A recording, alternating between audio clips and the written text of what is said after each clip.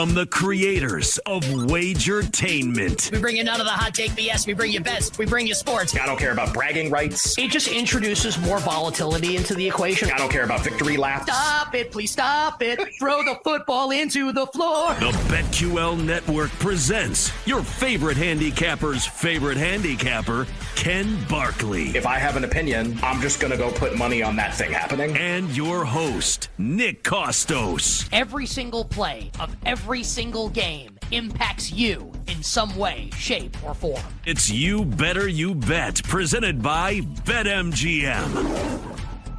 Hour 2, PJ Glasser filling in for Nick Costos alongside Ken Barkley. We are now over on Stadium. Go to watchstadium.com. Can check us out over there. We're still on Sirius Channel 160, Sirius XM 205, and you can watch and listen to the show on twitch.tv/BetQL and YouTube.com/Odyssey Sports over on the BetQL Network. Going to take a little break from Locketology and resume it next segment, but continue the college basketball conversation. Isaac Trotter joins us. You can follow him on Twitter at Isaac_Trotter, national college basketball writer for 24/7 Sports. Isaac, great having you on the show. Really good game tonight in Omaha between Creighton and UConn. Want to get your thoughts on this game. After the performance UConn had on Saturday against Marquette, it looks like they're clearly the team to beat in college hoops. I think this could be a tricky spot for them, though, tonight. I think the line's a little bit inflated just because of how dominant UConn has been. I lean towards Creighton in the matchup. Isaac, what are your thoughts on this top 15 tilt between Creighton and UConn? Yeah, I'm right there with you. I think this is a decent buyback spot for Creighton, especially at 3.5. That's a really interesting number for me. One thing I've been looking at is I went back and watched all of the threes that Creighton took in their first matchup against UConn. They took 26 of them. I graded 18 as wide open. Like, they had some really good looks in that game. So that's something I'm eyeing tonight. Going home, have a chance to probably shoot a little bit better at home. Creighton's guards are really interesting to me this year. Like, I think UConn has struggled to defend the basketball a little bit. That might be their one minor flaw. So if they're able to get into the paint and spray it out and knock down some threes, I think Creighton's going to stick around. I bet 3.5. I bet them to win outright. Like, if we've learned anything from college basketball this season, it's that, like, it's really tough to stack these elite wins back to back. And I think this is a really spot where Creighton's going to find a way to get it done. I actually totally agree, Isaac, and I haven't been into college basketball as much as you and PJ have been, but like, when you see as glaring a result as the Marquette game and then this game with this market, it just like we joke like, oh, like the point spread's telling me something, and it doesn't tell you anything, but like it does. This market just kind of like this, just it feels like a really good spot to play against a team like off of an extreme result. And I'm sure you've heard all the chatter that I've heard off of the Marquette game for UConn, which is, this team is by far the most likely team to win the national championship. Like, they're going to go back to back. And I'll be honest, like, I kind of agree with that. Like, do you think there is a gap between them and everyone else? Like, who would you have second? Is it Houston, Arizona, Purdue? Do you think there's a cluster of teams at the top? Or is it truly kind of what everybody thinks now, which is it's UConn, draw a line, everybody else? I'm a little bit of an outlier, I think. I think it's UConn, it's Purdue, and I throw Arizona in that mix as well. I think those are the three teams that I keep going back to, is like, they just have a lot of answers to the test, and they're not perfect teams. They have a little bit that you can kind of mess around with each of those teams. Like Arizona, like, can you knock down some threes against them? Like, they were losing games early in the year because teams were shooting like 52% from three. Like, that's obviously an outlier performance. Purdue, there's some questions, right? Like, can Fletcher Lawyer guard big wings? Like, are they going to be able to be a little bit more consistent? Like, but I think UConn too also has some questions. It's hard to talk about UConn's negatives right now when they're playing at an elite level and when everything is going well, but I still have some questions about them defending the basketball. Can they stay out of rotation?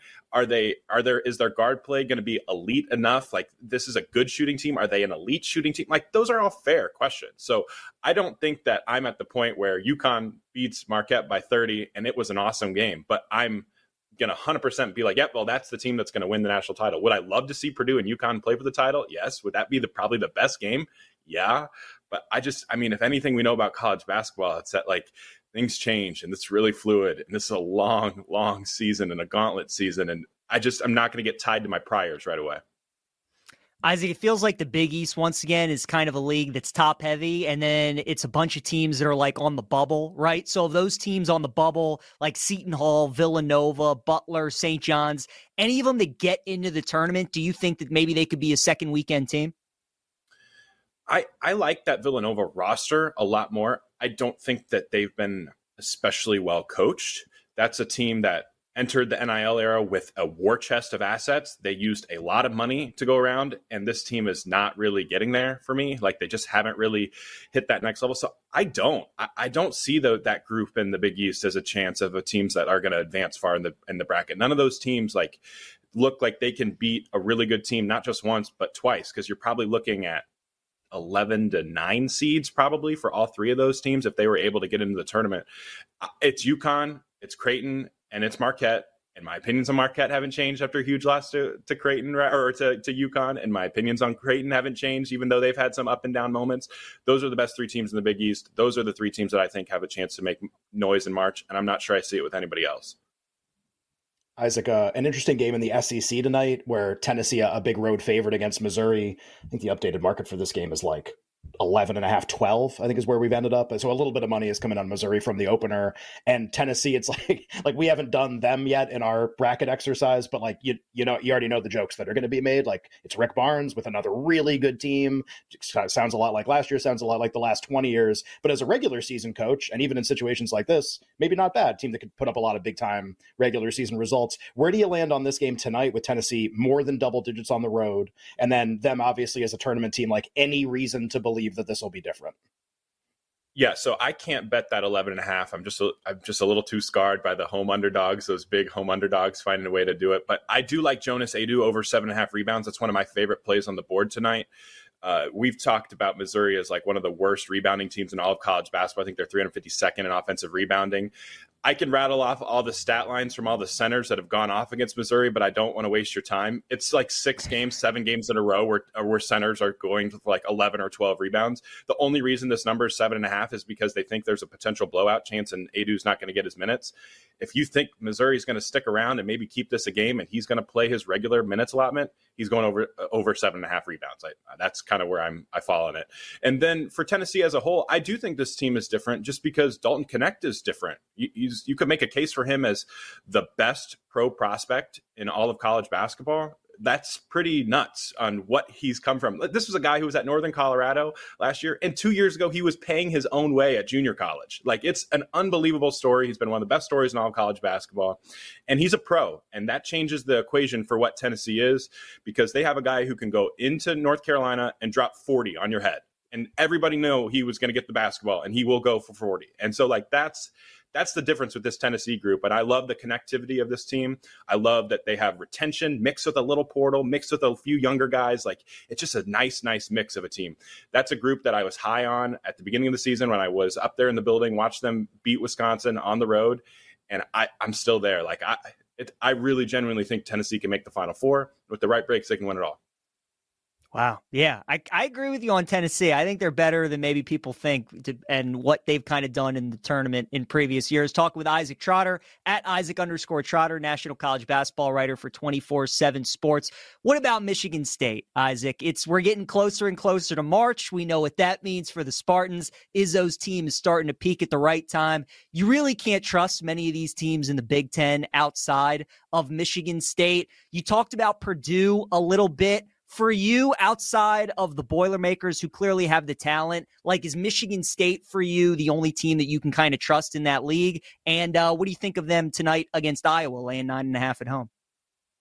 For tonight's game against Iowa, I think Michigan State's defensively has started to really come on strong. I like what they've been building defensively.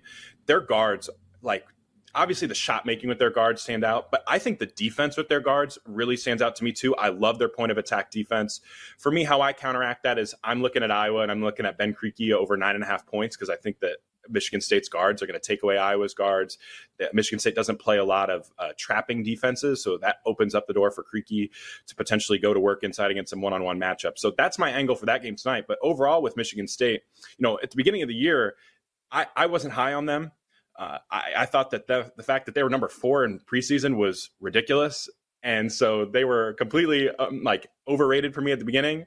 And then as the season's gone on, they've kind of become like underrated.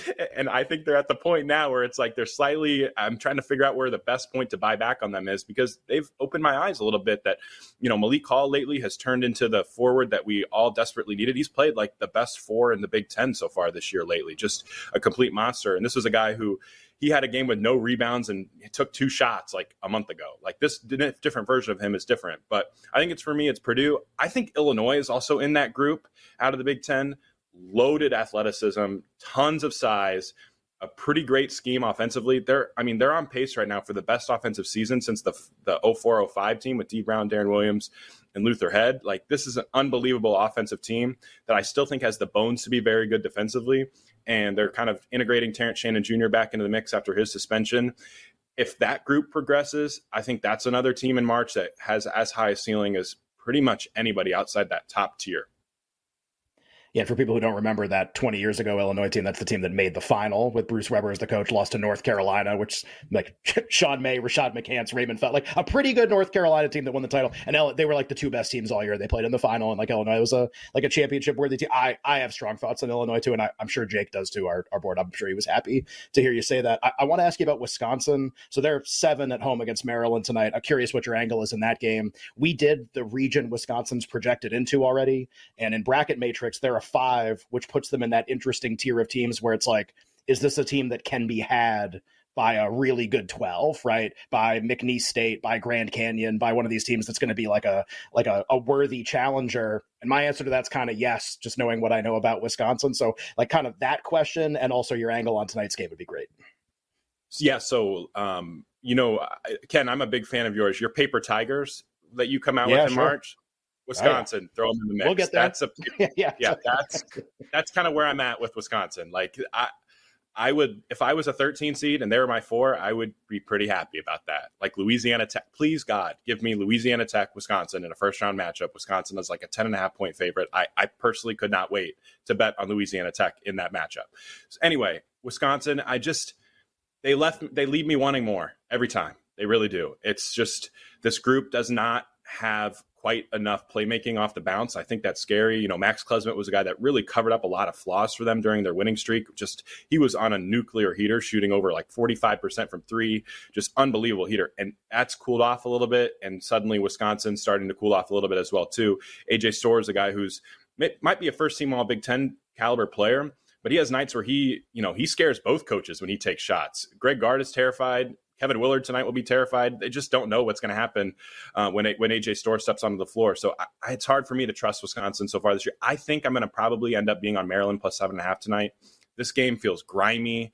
It feels like this is going to be a knock 'em out, drag 'em out fight. It's going to be a war.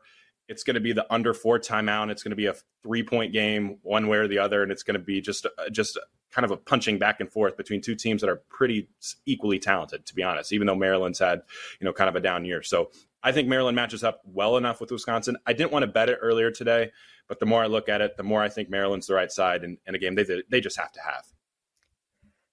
Isaac, so you bring up Louisiana Tech and maybe as a mid-major underdog to watch in the tournament. Ken and I were talking about, like Samford and Grand Canyon, maybe some teams to watch. Is there a 12, 13, 14 seed out there that you really like that, you think could pull an upset, maybe even make it to the Sweet 16?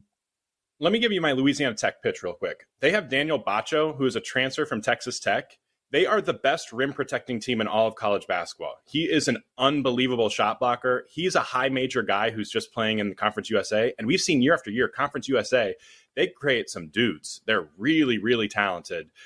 They always have a bunch of guys that transfer up into the next high major route. I had a Conference USA coach tell me this offseason, it's like, hey, everybody doesn't like our league until the portal comes around, then every high major coach wants it. And so that's the team that I really like. I love their rim protection. I love their guards. That's a really, really good team. Another team that I keep thinking about too is those Ivy League schools are really talented. Princeton runs great stuff. We saw them early in the year. They gave Rutgers everything and then some in a matchup there. That's a really good group. We saw them again last year make it a little bit of a run too. So those are the couple teams. And then Grand Canyon, like you said, you talk about Tyen Grant Foster. That's a pro playing in the WAC. Like, he's a stud, and they have a bunch of high major talent on that group as well. So I love that group. I love it. Great stuff as always. Isaac Trotter, you can follow him on Twitter at Isaac_Trotter, national college basketball writer, 24/7 Sports. Isaac, always great talking to you, man. Thanks for the insight. Good luck on all your bets tonight. Thanks for having me. All right, great stuff from Isaac. Ken, isn't this just the best show? I mean, it's just college basketball content. I didn't know, like 8 days ago, when did the Super Bowl end? 8 days ago, 9 days ago. I don't know if I knew like 4 things about college basketball. Like I was like, all right, like I know where the schools are located. That's like basically it. And I know everything about last year and 2 years ago, whatever. And somebody replied to one of our tweets like, Ken, the day of the Super Bowl, I don't know anything. Like Ken, a week later, I loved Grand Canyon money line against Wisconsin. Like how, just like, and I responded back, I go, yeah, it was a busy week. Like, look, like we do the show. Like it's my job to get up to speed on this.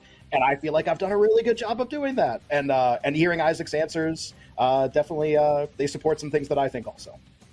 Yeah, love it. We're going to continue Locketology on the other side of the break. PJ Glasser, Ken Barkley, You Better You Bet, presented by BetMGM.